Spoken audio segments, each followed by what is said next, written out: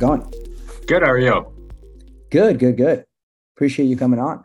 How is Yeah, it's everything my on your end? pleasure. So I was going to say, how is everything on your end? Good, good. Can't complain too much. How are things on your end? Nice. Just another day in the life. Let's call it that. I know we are limited on time overall, so happy to kind of jump right into it. Yeah, of course. Happy to also field any questions from the participants we got here today. Perfect, perfect. How is everything at Disney? It's pretty good. I think we're going through a transformative time in the company, but nothing, nothing the company hasn't weathered before. So it's a unique challenge that can make work a little more stressful, but more rewarding. I'm sure a lot of people who are in banking understand that sometimes the most rewarding deals can be the most challenging. That's a similar story what's going on right now at Disney. Yep, yep. No, it's interesting because honestly, generally finance tends to be, of course, like rather buttoned up. Call it like either like the dress shirt, the polo, the vest, the classic stuff. These days, I feel like, especially on the creative side of things, as on your end, it comes in like all different like form factors, right? Which I think is like definitely like super interesting because at the end of the day, I mean, of course, today we're gonna be discussing more like strategy, corp dev at a like creative like media agency versus Mhm. like really finance roles kind of like all over, right? Right. Whether it be large like Fortune 100, Fortune 500 businesses, all the way through to like smaller startups called like FP&A. When you were at, and I guess if we take a step back here, right? Like real quick, like let's discuss like LA versus New York, because a lot of people will be like, okay, like New York, center of everything, finance galore. What made you want to move out to LA? Do you miss New York? Do you miss the finance, kind of like the hustle bustle? What does that look like? I think if you're really set on working in finance, like high finance, as everyone likes to call it, like private equity, hedge funds, pretty much everything that's everything in high finance that's not VC. I Mm-hmm. do think New York City is probably still the best place to be. Now, that's not to say there's not other opportunities. I think that obviously, if you want to be in a media company, LA gives you the most leverage. Really, the only company that's not here is one of our competitors, Comcast, is in Philadelphia. Mm-hmm. That's pretty much it. Everyone else is over here. So me knowing that I kind of wanted to switch to technology and media, I Mm-hmm. thought Los Angeles was the right switch for me. Makes And sense. so far it's gone well. Like I do like living here. You'll run into some of the same problems you do in New York City with like bonus taxes, cost of living, that kind of stuff. Mm-hmm. But Los Angeles, if you're looking to be in media or tech, it's a good place to be. 100%. Yeah. What would you say was kind of like the starkest difference between M&A banking at RBC and then even kind of like the Deloitte side of things to what you're doing today? I would say it's that you're just focused on one initiative, but it's a lot deeper. So in consulting banking, you're hopping between project and project. They're almost like a hierarchy. Banking would be a mile wide and inch deep because you're working on so many different things. And Mm-hmm. know everyone who's worked in banking, most of it knows, a lot of the early stages are pitching, right? There's a lot of early stage pitching. You're only really diving onto a deal once your team is accepted, whether that's as a book runner, M&A advisor, and that's going to be, even at the top firms, less than 10% of the stuff you work on. Mm-hmm. Consulting, you're switching projects. Let's say it depends. If it's like tech implementation, that could last half a year. If it's a strategy gig, just like a board presentation, that could last 12 weeks. But each time you get in one of those projects, you're diving pretty deep. Yep. Where at Disney, you're going to be assigned to whatever task you're assigned to, whether that be advertising, whether that be, mergers, acquisitions, whether that be content strategy, and you're going to dive in there and stay under there Mm-hmm. for as long as you can, essentially. There's going to be a lot of institutional knowledge you have to pick up on. And Mm-hmm. that's the biggest difference between not just moving to Disney, but moving from client service to a corporation is Yeah. that you're going to have to pick up how the corporation operates. You're going to have to figure out the institutional knowledge, the right stakeholders. And that is probably the biggest challenge I think a lot of bankers and consultants will face, myself included, Mm-hmm. just because they're so used to figuring something out in 10 weeks and then forgetting about it. You Yeah. will have to remember relationships here from half a year ago. You have to remember project initiatives from half a year ago or a year ago. Mm-hmm. And that can be challenging given the background we come from. Yep. Yep. No, that makes sense. And so, I mean, if you take it a step back, right, like we interacted initially through office hours as a whole. When you were thinking about, call it like various investing roles, Was corp dev something that you always had an idea of? You looked into like traditional like growth equity, private equity type stuff? I looked into most exits. I just after working in consulting, I realized that I really like the strategic aspects. And I'm not saying you don't get that in buy side, but I'd say in corporate, you do get more of it. It depends what you go to. If you go to a PE portfolio company that's very acquisitive, it Hmm. would probably be more akin to PE deal making. But if you work at a large Fortune 100, 500, you'll see more of like a mix of consulting and banking as your day to day. Yep. Yep. No, that makes total sense. Are you able to speak a little bit more about some of the initiatives today as to what you're looking at and kind of like what's interesting when it comes to maybe like a media play like 5, 10, 15 years down the line? Yeah, I can speak to some. So I think that obviously the big initiative has been like the streaming services, and it's become a really competitive space. You're seeing in the news that you're seeing everything from these net losses on them, and the overall goal is to make them profitable within the next year or two.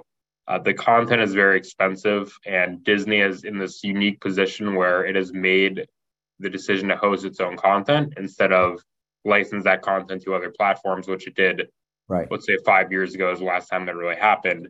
Hmm. And then a lot of people followed suit. I mean, I think the streaming war really kicked off in 2019 with the launch of Disney Plus, so that Disney's been at the forefront of that. I think Disney has the best library of content, the most unique, the most diverse. The biggest issue with growth is that a lot of hardcore Disney fans would probably be signed up from like day one when you think about it. So it's Hmm. probably the biggest issue when it comes to growth for something like Disney's streaming platforms.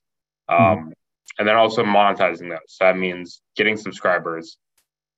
Are people signing up for the ad tier? They're signing up for the non-ad tier. Are the people with the ad tier watching enough so the advertisers are like, this is a worthwhile investment? Those are Hmm. all questions you have to answer on a daily basis. And there's no really clear cut answer given that, again, this is a brand new industry. Even these executives who've been here 25, 30 years, they've only dealt with streaming for four of them. Yeah. So it's not something that there's large precedent. Like the theme parks, there's a long precedent to work with. Yep. Filmmaking, there's a long precedent. Streaming is not, that's not the case. Hmm. Hmm. Yep. No, it's interesting, honestly, on the theme parks angle. I feel like when we were younger, we never really realized how expensive they were. It was just kind of like a thing that you did with your family. We never really thought like, okay, like this costs so much. And like I even ended up going back because I was in Florida for some time, my sister and we took some of our cousins. It was expensive. Even for like a day pass. I think that was the most expensive because it was just kind of like an in and out thing. Right. It's um it's the most visited vacation spot in the world. So it Wow. is, yeah, it's definitely a Walt Disney World is the most visited vacation spot in the world. So it's definitely a feat that no other company has been able to accomplish. And that is probably a thing that separates Disney the most is the parks.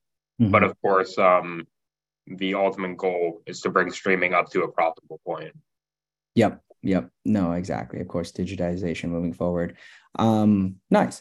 If we take a step back a little bit, I'm sure we got some participants all across the spectrum here, right? Like looking into banking, thinking about the next step, and potentially thinking about finance as a whole. So IU has a pretty strong finance presence. They Is that do, absolutely.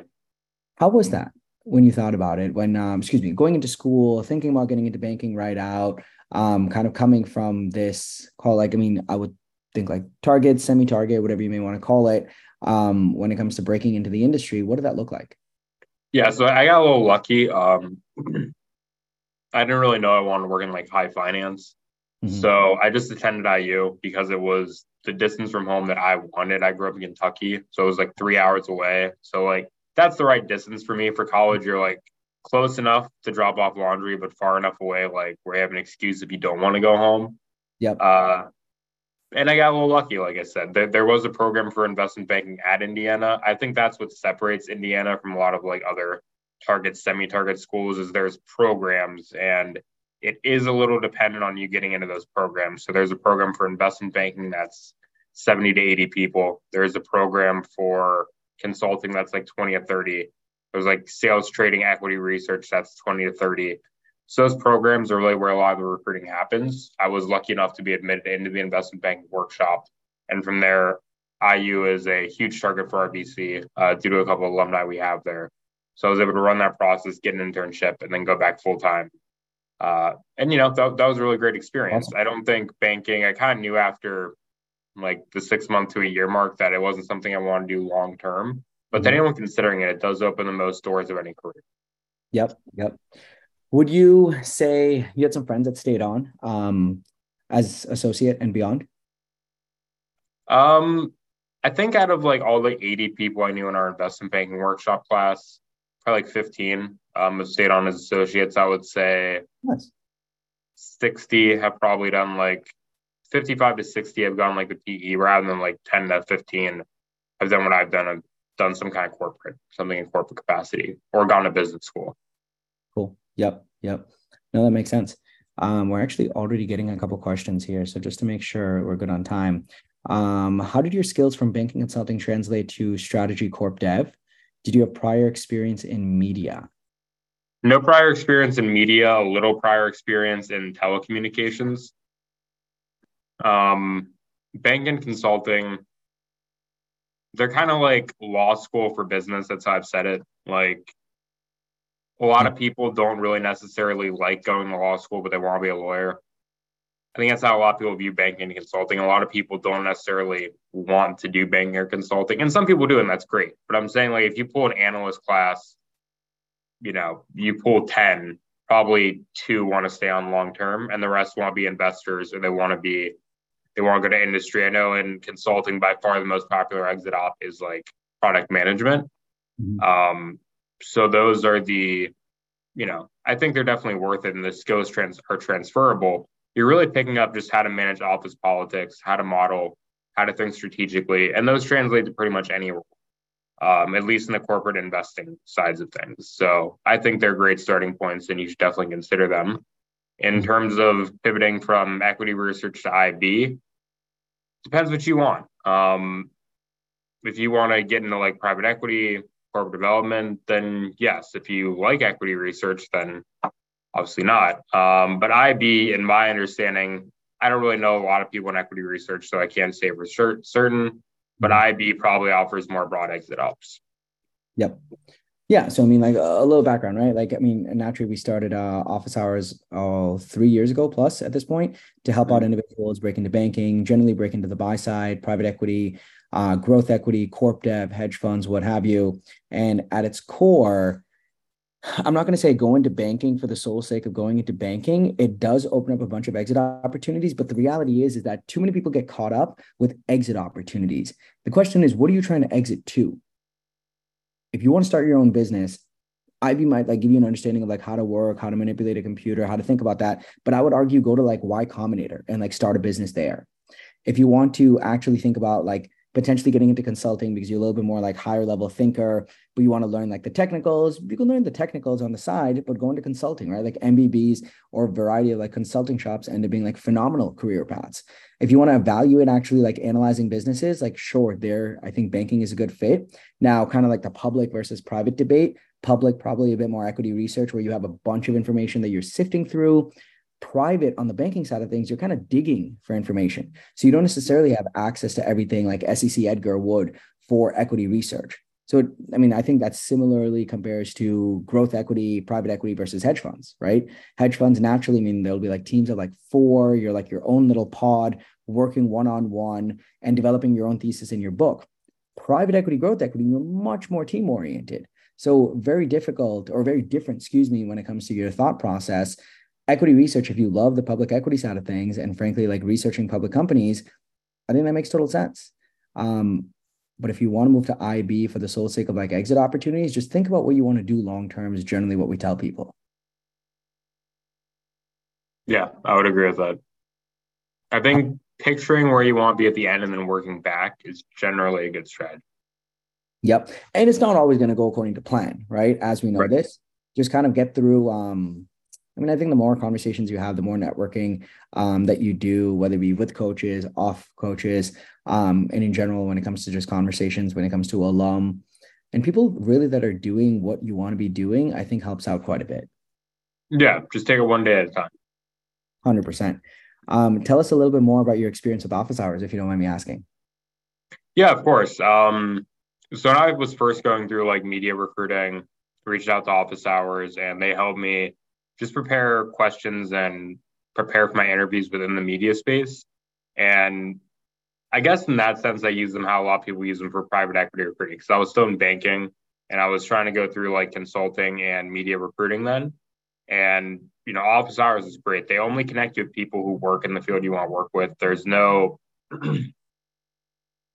like teachers, and by that I mean like there's nobody who's just like researched what it's like to work in private equity and doesn't work in there. Everyone who's going to coach you is actually a private equity professional. And that's what I think separates office hours from a lot of competitors, where they might be able to write about guides about what some of their friends have told them they test in private equity. I mean, these are real professionals on the end of the phone. So having that experience to me was extremely helpful. And that's your opportunity to ask dumb questions. Like you have a window in life where you can ask dumb questions. That goes when you first join a job, when you're first like learning about a career on campus. That's your window to ask dumb questions. After a certain point, you can't ask those questions anymore. Office hours is your opportunity to ask those. And that's definitely priceless in my opinion. No, I appreciate that. Did you work with a coach before that, or did it end up being kind of like a first time experience like that?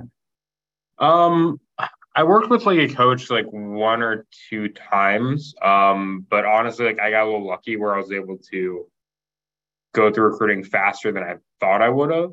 Mhm. So it wasn't like the I got a little lucky, but I know the opportunity to work there like longer would have been useful and it would have been available. Yep. No, I think you bring up a really good point, right? We'll get to some of these other questions that have come up. Recruiting doesn't go according to anyone's timeline, right? It goes according to their own timeline. So the reality is that a lot of people will be like, hey, like, am I ready? Am I good to go? Am I prepared? I want to do this later. The reality is firms don't really care. They do it according to when they need help. And Right. to be fair, like if you aren't prepared for that specific firm, guess what? They're probably going to move on, right? There are 20,000 banking analysts out there and like maybe 2,000 buy side associate positions, if not like call like 1,200 to 1,500. Those firms literally like have technically like no qualms of like hiring like well talented individuals. So it's just a matter of like being prepared. I mean, even with, of course, like a corporation like a Disney, a corporation like whether it be a Fortune 500, whether it be, I mean, all the organizations that you've worked at, right? Like they definitely have people like lining out the door. A Deloitte Consulting, an RBC investment bank, any major investment bank, not to mention, of course, kind of like working at a larger entity that you're like really, really passionate about, like one in the media space, especially out in LA. Like Disney is a market leader, right? Exactly kind of what you Right. just said.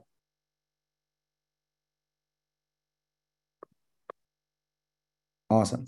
So we got a couple of these questions. Day to day look like at Disney. Are you still staffed on projects similar to consulting IB, just on a longer scale? And what does the timeline work stream look like? I wouldn't say staffed. I mean, there's a lot of ad hoc work and the initiatives come up. And one thing that you have to understand when you're working with corporate strategy, especially, and I guess development too, is there's ebbs and flows. So obviously when there's an initiative to sell or buy in your corporation, then you're going to get a larger work stream. In strategy, there's a lot of stuff when it comes to the like timeline of tech. So there's something that's very important on tech. So for example, Disney Plus with ads, there's so many pieces of tech involved. That is really going to drive a lot of your work stream.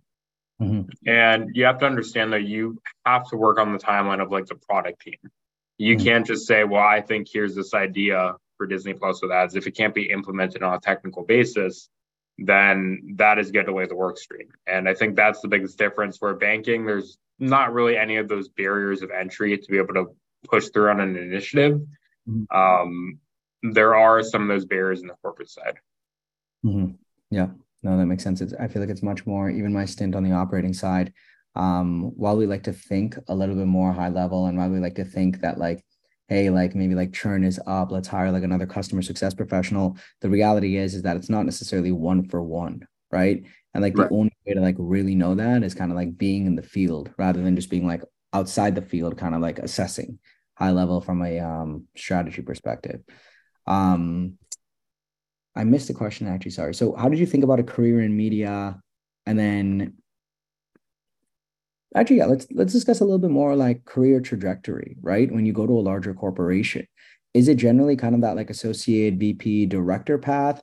Is it a bit more specific to the firm? How do you think about that moving up within corp dev and strategy? I'd say it's specific to the firm. I'd also say it could be maybe a little more middle heavy, where there's like one SVP that's going to be leading 40 people, and then below him there might be like, if I said 40, there'd be like 10 senior managers, like 10 managers, like 5 directors, and then like 5 senior analysts and like 3 analysts. So it's Mhm. very middle heavy, I'd say, on the corporate strategy side. And I just say that given that a lot of I wouldn't say it's like a two and out mentality here, but I would say like a lot of people, you're either kind of a lifer or you figure out this isn't for you and you go somewhere else. Mhm. That tends to be a thing, how you see it on corporate, just given the burnout rate is quite a bit lower. Mhm. There's still gonna be weeks where you work like 50 to 60 hours, but they're nothing like financial services where maybe only 1 or 2 people are gonna be able to stand the type of hours you'll see. Mhm. Um, you're just gonna see a lot more lifers than like corporate development and corporate strategy than you would in other fields. And I think it's also just due to the fact that the projects take a lot longer. Um, Sometimes when you are in consulting or banking, you're there for like a good time, not a long time, someone told me. And you can get your deal reps in a year, really. You know, most people only stay 2 because that's what the private equity firm they're going to wants them to do. But Yeah. if you're literally just looking at objectively, like, hey, I just want to get the skill sets of banker or consultant, probably 6 months to a year. Definitely doesn't take 2 years. Mhm. Um, I think that extra year you might learn more about the industry, but if you just want to learn about your general skills that you're going to transfer, probably only a year. Mhm. And you'll probably get a couple good reps in by that point. Like I said, corporate strategy, the timeline is just so much longer. So you're going to see a lot more people staying for a longer term. Yep. Yep. No, that makes sense. And how did you speak about your deal experience when it came to the interview process? And maybe that kind of like parallels into like the interview process as a whole, right? Like, what did that kind of look like? So I would say emphasizing times where you took leadership is good in any process. And then also, if you have anything, and this is probably going to maybe answer some other questions or questions that'll come up. Like, listen, you do not need direct media experience, so to speak. But if you can think of, this is one thing my ops stars coach told me, that in a way, every business model is the same. Every business model wants to raise revenue, lower costs. Like, it's that simple. But think about how they do that. So for media companies, it's especially like streaming, it's subscription revenue. That's the name of the game. It's ad revenue. That's the name of the game. So I had worked with a large like manufacturer of, they had a number of devices, but it was mostly like internet devices. I can't give like too much detail on the client, but it was like internet devices, telecom devices, not necessarily media, but it was telecom. And a lot of their business was based on like subscription revenues, people that want their internet service, or subscription on people who want their equipment. And subscription is really similar to how obviously Disney Plus operates. So if you can spin those experiences to align, that's the way to go, because I highly doubt you're going to have the exact to a T experience, just all about spinning it. Hmm. Hmm. No, I mean, I think positioning is a really big part of it. Um, on that note, it was a little bit more, how do you think about linear networks business models and how do you think about like valuing these legacy businesses, kind of in tandem with what you were just mentioning? Mm-hmm. I would say when you're valuing, are you just asking like Disney specific, or are you asking like in general? Let's go with like in general. Okay. I think when it comes to valuing legacy businesses, if you want to look at it in the banking side, obviously there's regular modeling where you're just trying to find out if it's overvalued or undervalued. I think Mhm. in consulting, you're asking yourself, what's the value add? So I work like with insurance, some in consulting, and the value add is the security that you provide to families. And that might be the security of life insurance, that knowing if something happens, it's going to be there. But at the same time, the value of life insurance from the company's perspective is, listen, when you're targeting young people, like let's say their target customer is somebody's 30, the odds of them having to do a payout to them is very, very low. Hmm. So that's the value for the business. And I think when you're thinking of something like Disney, the value to your customers, the entertainment you provide, at the same time, the way we're trying to transition it is the value your customer provides is Disney has probably the highest quality entertainment brand. And Hmm. that's what advertisers want. So advertisers will view this and ask themselves, hey, what content do I want my stuff associated with? The dangers of marketing on TikTok or YouTube is you don't necessarily know what your ad is going to play before. It could play before some very strange, very politically incorrect content. Yeah. With Disney, you know that it's always going to be associated with a high quality piece of content. That's why advertisers are trying to get on Disney Plus. That has been a huge turning point. And Disney is such a brand focused company. When you think about companies that rely on their brands, I'll use a couple of finance names like Goldman Sachs, American Express, Yeah. Google, Disney. Like those are probably the top five brands. Like, maybe like throw McKinsey in there. Yeah. Those are probably like top five brands in the world. So Disney's been able to capitalize on that, I think, better than any other company in the world when it comes to monetizing its brand. And that you can see that from the parks to the way advertisers interact with us. You can see it from every trajectory. Yep. Yep. That's huge. Did you find Disney? Did they find you? A recruiter reached out on LinkedIn, so I got a little Hello. lucky there. Um, I'll just say like maybe keep premium on. That's just LinkedIn. my advice there. Yep. Let me know if you can hear me. It just said internet's unstable for some reason, but you should be good though. I can still hear you.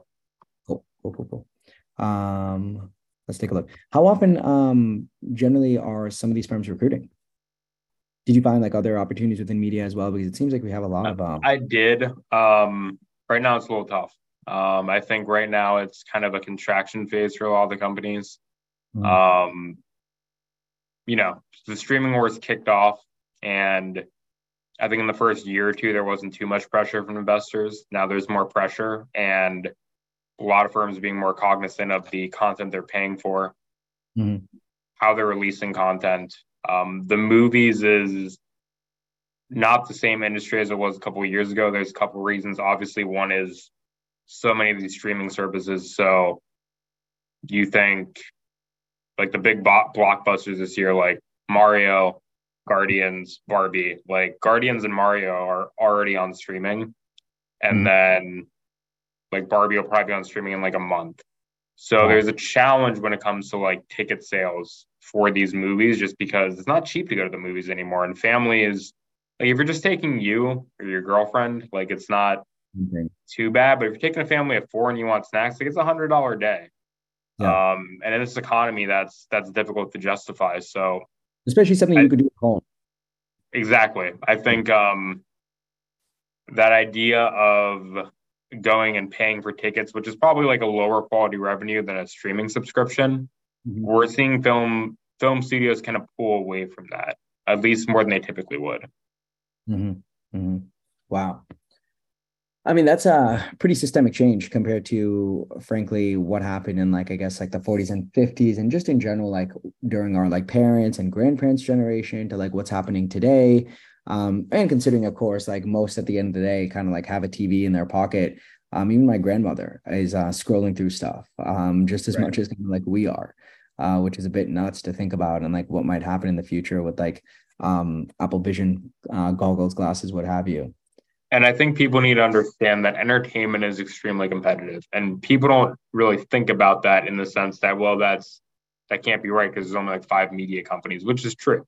But Yeah. the issue with entertainment is you're not competing with just those anymore. Like TikTok is competition because it's competing for watch time. YouTube is competition. Mhm. Instagram is competition. I would say if you want to look at a different example, a way less competitive field is sports because you just have the rights to it or you don't. You can't go on TikTok and watch a full NBA Finals game. Like you can't do that. Yeah. And that also applies to news. Like news is somewhere in the middle, but if you want to watch like your local news station, which Disney owns like a number of local ABC stations, like ABC3 was ABC in Cincinnati. Like they own that. And that tends to be pretty like reliable in terms of ratings, just because that local news, again, you can't just hop on a TikTok and watch your 10 o'clock news. Yep. So news and sports tend to be quite a bit less competitive than entertainment. Yep. Yep. No, that's super interesting. It's stuff that you don't really think about. But it's true, it's eyeballs, right? At the end of the day, what kind of generates attention, Right. captures attention more so. Tell us a little bit more about modeling and day to day, how are you using it? If you're interviewing juniors, if it was like a really big part of the corporate development exam, or call it like the interview as a whole. Revenue modeling is a lot different than, which is like what a lot of what we do is revenue modeling. That's a lot different than banking modeling in the sense it's not to necessarily arise at an enterprise value, but it's more just to find like revenue opportunities. So when you present new initiatives, it's like, hey, here's a revenue opportunity. And does that look like we're improving technology and that corrects this inefficiency? Is that saying that this would allow more ads to play in a shorter amount of time? Is that saying that people would be more engaged with these ads and click on them, and that would create more not subscriptions, more revenues for Disney's? Those are questions you have to ask yourself. And they're a lot harder than I'd say like banking, because in banking, there's usually a template to crank something out. Here, everything is like from scratch and new development. And that has been the biggest challenge for me personally. There is no really precedent for a lot of these projects. And you bring up a really good point, and really big point, frankly, kind of like the transition, the challenges that come with the new job to begin with, right? Like building up the political capital, getting an understanding of the day to day, getting an understanding of like modeling, technicals, how to engage and interact with people, high level strategy, but then also at the same time, kind of like, did you utilize office hours a little bit for this beforehand, or just in general, kind of like get up to snuff and get up to speed? I use office hours to get up to speed with like the interviewing portion. I think some of the skills you just have to pick up on your job, like your manager's work style, the expectations of you, the way your team operates, that kind of stuff. My team has gone through a decent amount of change even just since I've joined. So, you always have to like stay on your toes type stuff. Yep. Yep. I think we've got like one. I'm trying to cover as many of these questions as possible without being repetitive. Um, and we discussed this a little bit before, but if you had to do it all again, corp dev, or what advice would you give to someone thinking through corp dev, growth equity, private equity, a little bit lost in the process? Because of course you went to consulting for a little bit too. Yeah, what advice would you give to someone? And then of course, what did your path look like where it's like, hey, look, like this is definitely what I want to do, and this is how I plan on getting there? I think it depends on what you value. You just have to ask yourself that. If your goal is to maximize like compensation, it's kind of hard to beat financial services. If your goal is that I want to balance between my personal life and work, then I think it's hard to beat. If you want to stay in finance, it's hard to beat corporate development or the corporate strategy. Um, I think consulting is if you really want to think of like in terms of I want to be a product manager one day. Consulting will run you through those ropes a lot more. So you just have to, again, the best advice I can give is just look at someone who has the role you want, maybe like 15 years down the line, and Mhm. then look at what they did to get there. That's probably the best advice I could use. And most of my team started in banking or consulting. Yep. Yep. Oh, nice. Okay. That makes a ton of sense. Did anyone come from operating experience? From operations on my team, no. Okay. Interesting. But the Everyone more, came from finance or consulting. yep. Yep. How big is the team? Our team is currently 5, and then we are under an SVP slash we're under an SVP, um, but he doesn't exclusively work with our team. So I guess it'd be like 6 if you want to include that. It's pretty small. Cool. Cool. Cool. Cool. Nice. Okay. Um, Got a more Disney specific question. If you're able to answer this, how do you think about Disney's cable business? Streaming makes sense as being a growth driver, but how do you think about continuing to generate cash flow there? And this can be like a caveat for like the industry as a whole. It doesn't have to be specific to Disney. Just your high level thoughts. Yeah, I mean, I think the trend is that we're seeing linear, which for those who don't know, that's like television. We're seeing that decline. We sometimes call it like ratings based. We're seeing that decline. We're seeing streaming grow. The issue is a relationship where, right now ratings based might be bigger, and then you might see streaming be smaller. But it's when are those going to cross, where streaming is going to be bigger than linear? I think the question is, how do you want to give up all those linear revenues? Like, do you want to give them up entirely? Do you want to wait to see how much they can continue to generate? I think that's the question a lot of media companies are asking themselves. Um, but you're right in saying that streaming is the future. I think most linear, if you were to sit down and analyze it, it's mostly amongst people in the 50 plus range. I would say anyone like 40 or 35 and younger probably watches less than an hour of regular television a week. Mhm. And I think there's even some streaming services that replace like television in general. When you think of Pluto, it's pretty much just regular television. It's free and you just watch ads and commercial breaks. Mhm. To me, Pluto's like almost a little nostalgic how you just sit there and you watch television. There's an ad like every like 8 minutes. It's like a Yeah. little nostalgic. But I think that's kind of the replacement for like regular linear TV. Yep. No, it's interesting. Whenever you watch something on streaming and then it like cuts out to like a black screen and then goes back, you know that that's where like an ad was before. Right. Uh, but yeah, it's no, I mean definitely some interesting stuff. I feel like, and we're only going to see it revamp. I feel like we could have a whole different conversation about like wearables, interacting with media and what that looks like in the future. Agreed. Let's take a look. So okay, we had another question about modeling. I think we covered that a little bit, but I'll loop that into this one. And then of course we'll wrap up here because I know you're coming up on time. Tell us a little bit more. So, have you been interviewing individuals? What characteristics do you look for in a junior individual? And what do you think would have made Jake a like better analyst? Maybe thinking back to it.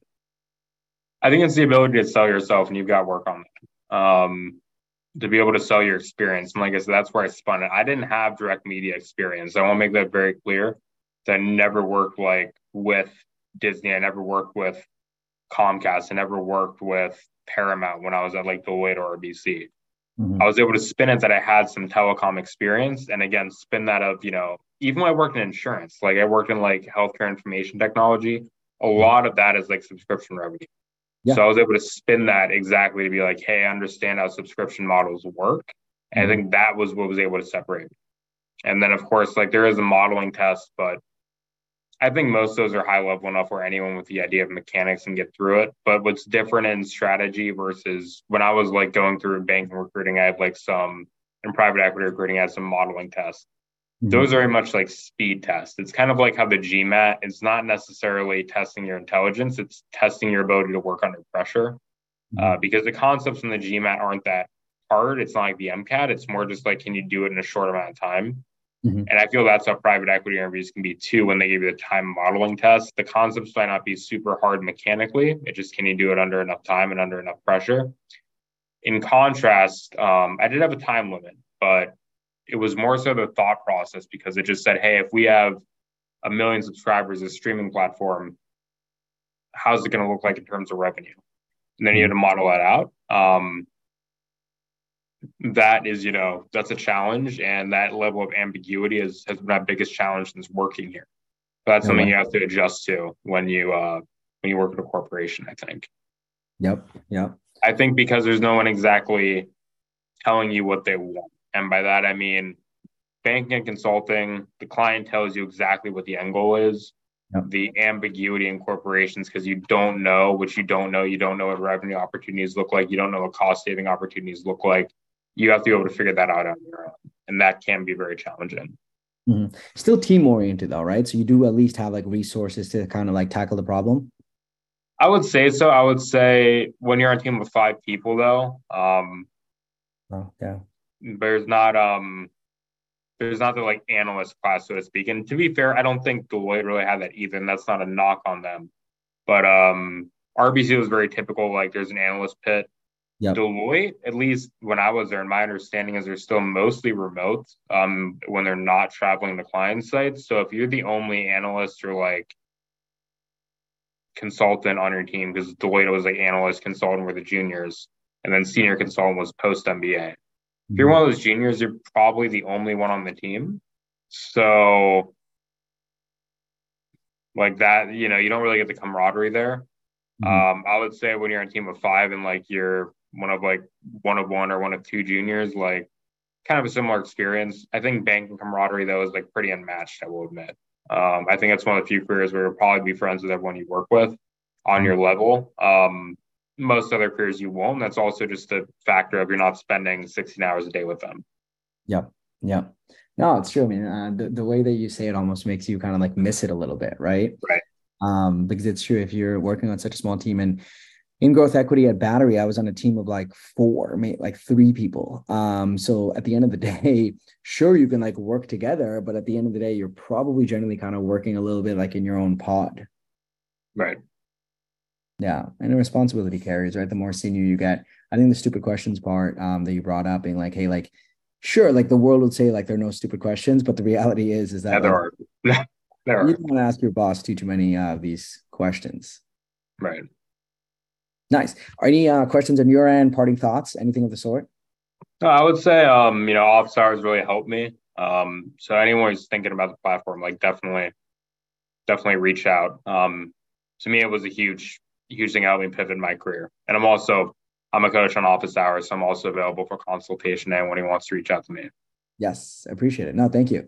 I think at the end of the day, we're really, really big on helping individuals think through next steps. And it doesn't necessarily mean like hardcore, like mega fund private equity, right? It could Right. be something totally, totally different because generally some of the questions we ask in like initial assessment calls is like, if money didn't matter, like what would you do? Right? What do you read about and what do you kind of like look at and watch and view and consume from a content perspective in your free time, right? That isn't work related. And some people would be like, look, like for me, it was really big. Like I used to go on TechCrunch like every single day, no matter what. And it was just like, whether I work in tech or not, like I was on TechCrunch. And that's what kind of like catalyzed me to move to SF. And part of it was like, look, like work in technology. I don't care if I'm like sales rep. I don't care if I'm like customer service. I don't care if I'm an investor or a banker, just work in technology because I knew that that was kind of like the forefront of what everything was to come. Right. So really the reason that we started it being like, hey, like pursue your passion. And it's awesome to hear that you're really leaning into media. Yeah, it's been a great experience so far. I think LA is also the hub for it, right? Really big It when it comes is. to like, you got to move where is the hub of what you want to do, right? Like some people will be like, oh, like I'm all about New York. I love technology, but all about New York. It's like, sure. The reality is like New York's very business services. Even Boston is arguably more tech than New York. And then I would SF is argue it is as well. SF's going to be the kingpin. How could it not be? Right. And for media, it's going to be LA, simply put. And if you're like, oh, like I've got a lease here, I don't want to get out of it, I want to move maybe in the future. The reality is, like, if you prioritize your career, which we obviously kind of abide by and kind of recommend, move where the hub is. Like, even bumping into people, you're going to bump into people that can actually be relevant to what you do. Right. I think that's a good mindset to have. And there's pros and cons living everywhere, like we discussed. Like NYC, LA, you got to write the rent check and you're gonna be pissed off. But when you're young, it's something you can put up with. Yeah, you got to be nimble. You got to be willing to move around. Pros and cons all day, right? You could say this when it comes to like the weather. One place is good, the other place is kind of like unfortunately like wildfires or something, right? Like there's literally pros and cons to everything. And to be fair, like I don't think LA is much cheaper than New York. I don't think Boston's much cheaper than New York. No, Um, it's not. yeah, SF might be even more expensive than New York in some aspects. And the cities we want to live in, they're going to be up there. Right. But early in your career, I think they're the best place to develop relationships. Yeah, 100%, right? Learn through osmosis, learn through bumping into people. And then of course, kind of like the networking that carries with. But yeah, dude, much appreciated, right? I definitely want to make sure we're cognizant of time for your next one. But huge. Thank you so much for coming on board. Yeah, thanks for having me. I really enjoyed it. Of course. Thank you all for joining. Feel free to reach out to us. You can do info at getofficehours.com or on our website, fill out our form that we'll send out thereafter if you want to connect with Jake or myself after. Thanks All again. right. Thanks. I'll see you around. Sure.